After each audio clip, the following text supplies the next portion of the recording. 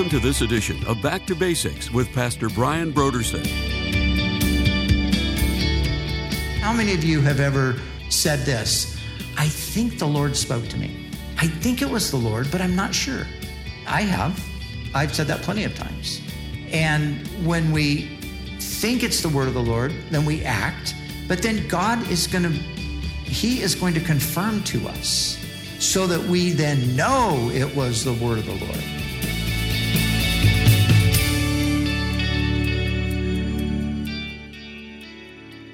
Today on Back to Basics, Pastor Brian continues his study through the books of the Old Testament prophets. Join us as Pastor Brian concludes his teaching on Jeremiah chapters 31 through 35.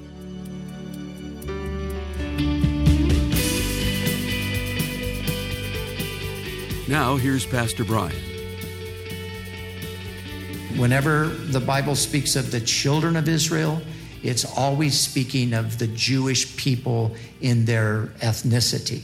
When you have the reference to the 12 tribes of Israel and 12,000 from each of the 12 tribes of Israel, the tribes of Israel always mean the same thing. They always mean the Jewish people. It's never used figuratively or mystically or in some way to refer to the church. Never. So, if you take these passages at face value, which I think we should, and we interpret them the way the apostles interpreted Old Testament prophecy. You see, the apostles, they read Isaiah, for example, and they read Isaiah 53. He was wounded for our transgressions. He was bruised for our iniquities. They read Psalm 22. They divided his garments among them, and for my clothing they cast lots. They read that, and they believed that it was literally fulfilled in Jesus. That's how they understood what Isaiah was saying. They understood it to mean that it would actually happen, and it did happen. And so that shows us how we are to interpret the Old Testament. Unless otherwise indicated, we just need to take it at face value. So, for example, when it said that you, Bethlehem, though you're little among the thousands of Judah, yet out of you shall come the one to be the ruler in Israel, they took that to mean Bethlehem, literally. They didn't take it to mean some other place that was sort of being spoken of in code or something like that. They understood it to be literal, so they were looking to Bethlehem as the birthplace of Messiah. And so you take that same idea and that same method and you apply it to the future prophecies. If that's how the prophecies that have already been fulfilled, if that's how they work themselves out, and if that's how the New Testament writers understood them, then when we look at these passages, we should approach it in the same way. When it says the children of Israel, as it does here, when it speaks of the fact that, if heaven can be measured and the foundation of the earth searched out, talking about casting away Israel, it should just be understood exactly how it sounds. God is saying, I will never ultimately break my covenant with these people, and I will restore them. Because that's what the majority of the prophets are about. It's about the coming judgments, but the prophets are always ultimately about the future glory.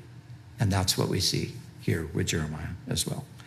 And so let's jump into chapter 32 because, wow, we've only got a few minutes left and we got through one whole chapter. That's amazing. But we can actually do this maybe. At least through 33. We'll get through 33. But 34 and 35 are quick. But 32, Jeremiah. So here's what we have in chapter 32. Jeremiah is instructed to buy a field. And then Jeremiah, we have a prayer and a praise regarding God's promise to regather Israel. So just really quickly, let's just look at the situation with Jeremiah and his instruction to buy this field. So verse 6, Jeremiah said, the word of the Lord came to me saying, behold, Hanamel, the son of Shallum, your uncle will come to you saying, buy my field, which is in Anathoth, for the right of redemption is yours to buy it. Then Hanamel, my uncle's son, came to me in the court of the prison according to the word of the Lord, and said to me, please buy my field that is in Anathoth, which is in the country of Benjamin, for the right of inheritance is yours, and the redemption yours. Buy it for yourself. This is the thing I wanted you to see. Then I knew that this was the word of the Lord. Verse 11, so I took the purchase deed, both that which was sealed according to the law and custom, and that which was open, and I gave the purchase deed to Baruch, the son of Neriah, the son of Maaseiah, in the presence of Hanamel, my uncle's son, and in the presence of witnesses who signed the purchase deed before all the Jews who sat in the court prison. So the thing I just wanted to see real quick is, so Jeremiah starts and he says, the word of the Lord came to me saying, and then he tells us what the word of the Lord said. And then he tells us that it happened. And then he tells us, then I knew that it was the word of the Lord. So that's an interesting thing. And I bring it up because this is a kind of experience that we will have sometimes as well. So the word of the Lord will come to us. At least we think it's the word of the Lord. And then something will happen that will confirm that word. And then we will not just think it was a word of the Lord, then we will know it was a word from the Lord. And that same way that Jeremiah experienced that is sometimes the way we experience that today. I mean, how many of you have ever said this? I think the Lord spoke to me. I think the Lord spoke to me. I think it was the Lord, but I'm not sure. I have. I've said that plenty of times. And when we think it's the word of the Lord, then we act. But then God is He is going to confirm to us so that we then know it was the word of the Lord. You're going to have some need to exercise faith because it's not going to be 100% certain. But as you take those steps of faith, God will confirm it. And then like Jeremiah, you can say, then I knew it was the word of the Lord. So now there's a great prayer here in verses 17 down through 19. Let me just read it real quick. He says, "O Lord God, behold, you have made the heavens and the earth by your great power and outstretched arm. There is nothing too hard for you." That's good. Remember that. Nothing too hard for the Lord. You show loving kindness to thousands and repay the iniquity of the fathers into the bosom of their children after them. The great, the mighty God, whose name is the Lord of hosts, you are great in counsel and mighty in work, for your eyes are open to all the ways of the sons of men, to give everyone according to his ways and according to the fruit of his doing.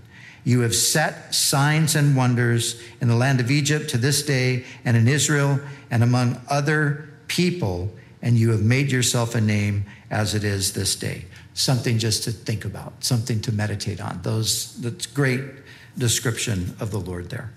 Now, the remainder of the 32nd chapter, once again, God is speaking about restoring the people, bringing them back because of the covenant. And it's similar to other things that we have already read. Verse 40, I will make an everlasting covenant with them, that I will not turn away from doing them good, but I will put my fear in their hearts so that they will not depart from me. Yes, I will rejoice over them to do them good, and I will assuredly plant them in this land with all my heart and with all my soul. So once again, that's the promise of God. But notice this really quick, that I will put my fear in their hearts so that they will not depart from me. So this is one of the features of the new covenant. It's permanent. See, God says, I'm going to put my law in their hearts and in their minds, and they're not going to depart from me. So if you have come into a relationship with Christ, you have entered into the new covenant, and God has put his law in your heart and mind, and you're not going to depart from him. In other words, you're going to make it. You're saved. and you're going to be saved all the way through. That's part of the promise of the new covenant. You might wander, you might drift, you might backslide even. But God, he reels us in. He pulls us back. He brings us home from that wandering because he's committed to doing that. Now, chapter 33, Jeremiah says, moreover, the word of the Lord came to Jeremiah a second time when he was shut up in prison. So here we have God's invitation to call upon him. We have the promise to David, and once again, the unbreakable covenant with Israel. Those are the three main things that chapter 33 talks about. So Jeremiah is a second time he's shut up in prison. He's shut up in prison, and the word of the Lord comes to him a second time saying, thus says the Lord who made it, the Lord who formed it, to establish it. The Lord is his name. Listen to what he says. Call to me, and I will answer you, and show you great and mighty things which you do not know. Jeremiah, he's there in prison. He's still in prison. Now, remember, we talked about how Jeremiah is not in chronological order. So Jeremiah is just, talking about events that happened, and then rather than following a chronological order, then this happened, and then that happened, and then that happened, he will tell you one thing, and then he'll jump back years. We're going to see that in a moment, because he goes from talking about things going on in the reign of Zedekiah, and then in the next chapter, he's talking about things happening in the reign of Jehoiakim, which preceded the reign of Zedekiah. And so here, Jeremiah is describing something that happened to him while he was in the prison. Call to me, and I will answer you and show you great and mighty things which you do not know. That is an invitation from God to call upon him. And that was an invitation to Jeremiah at the time, and I take this as an invitation to us today. And I can think in my mind right now, I can visualize a moment where I was reading this passage, and it was so powerfully speaking to me. It was so applicable to my situation. I was in a prison, so to speak, and I desperately needed to hear a word from the Lord. And it was one of those times, call on me and I will answer you. And many a saint has been greatly blessed and encouraged through this invitation. So if you find yourself in a prison of whatever sort it might be, call on the Lord. He will answer. Don't harden your heart. Don't be deceived into thinking God's abandoned you because you're in a prison. Just call on him, and he will answer. That's his promise. And show you great and mighty things. Now, once again here in this chapter, we have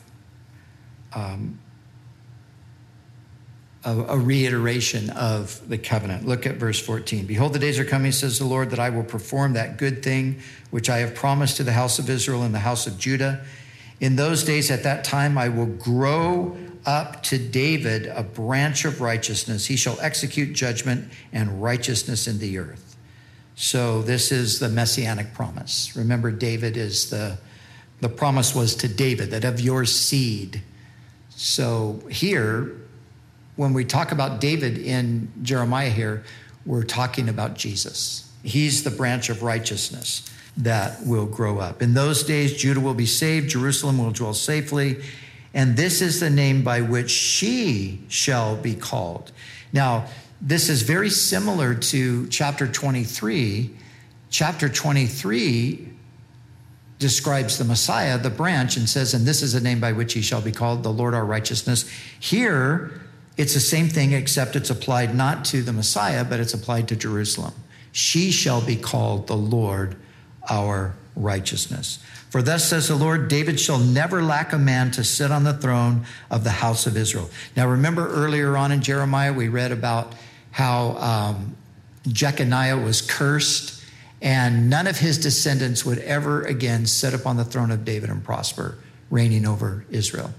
But now here the Lord is promising that David is never going to lack a man to sit upon his throne, nor shall the priests, the Levites, lack a man to offer burnt offerings before me, to kindle grain offerings, and to sacrifice continually. So what he's describing here is the king, the Messiah, on the throne, and the priest ministering, but that's in the future. And you see, this is where the people who think that Israel has been set aside and replaced by the church, this is one of the reasons why they think that, because they say, you know, how could it literally be the case that there's going to be a priesthood and sacrifices in the future when Jesus already paid the ultimate sacrifice for sin? And it's a good question. And it is a little bit of a dilemma. How do you solve that? Well, I think the dilemma is solved this way, that those sacrifices that will be offered in the future are not to take away sin, but the previous sacrifices could never take away sin. Hebrews tells us that. Hebrews says the blood of goats could never take away sin. But what did the blood that was shed in those sacrifices during the Old Testament period, what did it speak of? It spoke of the future coming one who would take away our sin. And ever since he came, we, through the bread and the cup, we are reminded of the sacrifice that he made. But you see, when Israel is brought back into the covenant, after 2,000 years of history have passed, the sacrificial system is going to be a reminder to them. It's not going to take away anybody's sin, because there's no need for that. But it will be a reminder to them of the sacrifice that the king made for them. As they see him there reigning upon his throne, he is the one who actually was the sacrifice as well. So I think that you can solve the dilemma without spiritualizing the text and saying that it can't be literal about a future for Israel. And so once again, the word of the Lord came to Jeremiah saying, thus says the Lord, if you can break my covenant with the day and my covenant with night, so that there will not be day or night in their season, then my covenant may also be broken with my servant David, so that he shall not have a son to reign on his throne, and with the Levites and the priests, my ministers. As the host of heaven cannot be numbered, nor the sand of the sea measured, so I will multiply the descendants of David, my servant, and the Levites who minister to me. Moreover, the word of the Lord came to Jeremiah, saying, have you not considered what these people have spoken, saying, and this is something that we have heard many times over, not simply from covenant theologians, but we've heard this from a lot of people, the surrounding nations, the two families which the Lord had chosen, Israel and Judah, he has also cast them off. Thus they have despised my people, as if they should no more be a nation before them. So this is like the word of the surrounding nations. Surrounding nations are saying, Israel's over. They have no future. They have no history. Now, not a single nation surrounding Israel acknowledged their right to exist. And that has all changed. Suddenly, some of the countries are now wanting not to just have a peace treaty with Israel, but they're wanting to actually have relations with them. And now they are willing to grant them that they should indeed be in the place that they are, and we should all get along together. But many still, and for many, many decades, have said, basically, God's done with these people. They have no more future here. They have no right to the land or anything like that. But look what the Lord is saying about those who say that. He says, they despise my people as if they should be no more nation before them. Thus says the Lord, if my covenant is not with day and night, and if I have not appointed the ordinances of heaven and earth, Then I will cast away the descendants of Jacob and David my servant, so that I will not take any of his descendants to be rulers over the descendants of Abraham, Isaac, and Jacob, for I will cause their captives to return, and I will have mercy on them. So once again, the same thing. If sun, moon, the stars, if all that vanishes, then yes, my covenant with Israel will break. But point being, that is never going to happen. So God's covenant is never going to be broken. Now, so chapter 34, it's a word that comes to Zedekiah. And, Zedekiah is the last king before Nebuchadnezzar completely destroys Jerusalem. And Zedekiah, God gives him all of these opportunities to repent. And he makes gestures toward, it looks like he's repenting, but he doesn't repent. And in this case, Jeremiah comes to Zedekiah and tells him, look, Nebuchadnezzar is coming. And, if your heart's right with God, you're going to see Nebuchadnezzar face to face. He's going to treat you kindly. You're going to be led away to captivity, but you're going to be okay. And you need to turn to the Lord. And so Zedekiah and the people around him, they say, okay, that sounds right. And so what they do is they have enslaved their Hebrew brothers for several years. And one of the ways to show the repentance is to free their brothers that they have kept enslaved. And so they do that, but then shortly after they regret it. Dang, what did we do? We let them go. Why did we do that? So they change their mind. They say, oh, no, come on back. And they bring everybody back into captivity again. And then the prophet comes back to Zedekiah and says, why did you do that? And then he basically pronounces a judgment on him. I told you that Nebuchadnezzar would treat you kindly and so forth, but because your heart is still in rebellion to the Lord, I'm paraphrasing all this, but this is basically what's going on. Because you're still in rebellion to the Lord, the city's going to be destroyed and you're going to be led away in a severe captivity. And that, of course, is what happened. And so that's pretty much the 34th chapter there. And then the 35th chapter is a story of a group of men, brothers, known as the Rechabites. And the Rechabites are the grandson of a man named Rechab. But their father is a man named Jonadab. And Jonadab said to his sons, I don't want you to drink any wine. They were going to be kind of like Nazarites. They were not to drink any fruit of the vine, but they were not to settle in any place. They were to live in tents. They were basically making a statement that they were pilgrims. And they were genuinely following the Lord. So the Lord says to Jeremiah, go to the Rechabites, take them into the temple, and pour them some cups of wine and ask them to drink. And so Jeremiah does it. And they say, we can't drink it. And they say, we can't drink it because our father Jonadab told us not to, and we're going to obey our father. And so the Lord says, okay, well, that's interesting. So the Rechabites, they are obedient to the voice of their dad. How come you, nation of Israel, are not obedient to me like they are, to their father? And so he uses their commitment to their father as a way of illustrating the disobedience of the nation and once again expressing reasons why the judgment is coming. So that is the 35th chapter in a nutshell.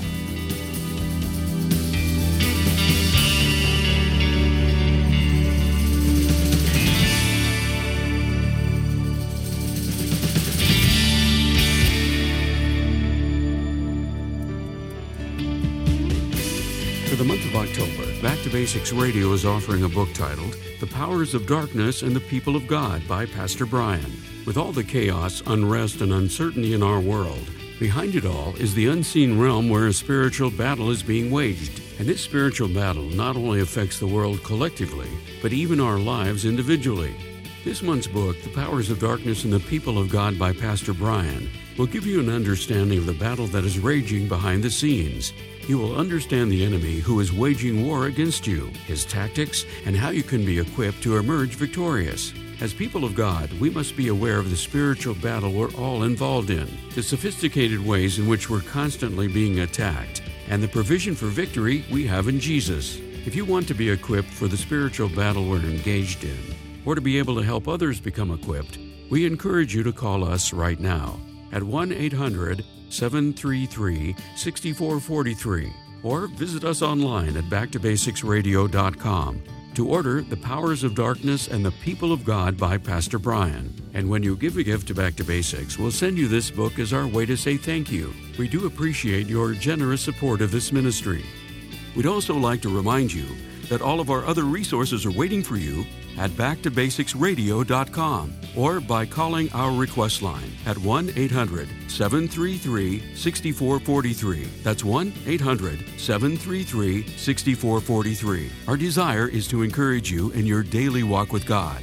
We'll continue tomorrow with more valuable insights from Pastor Brian as we study together in the book of Isaiah.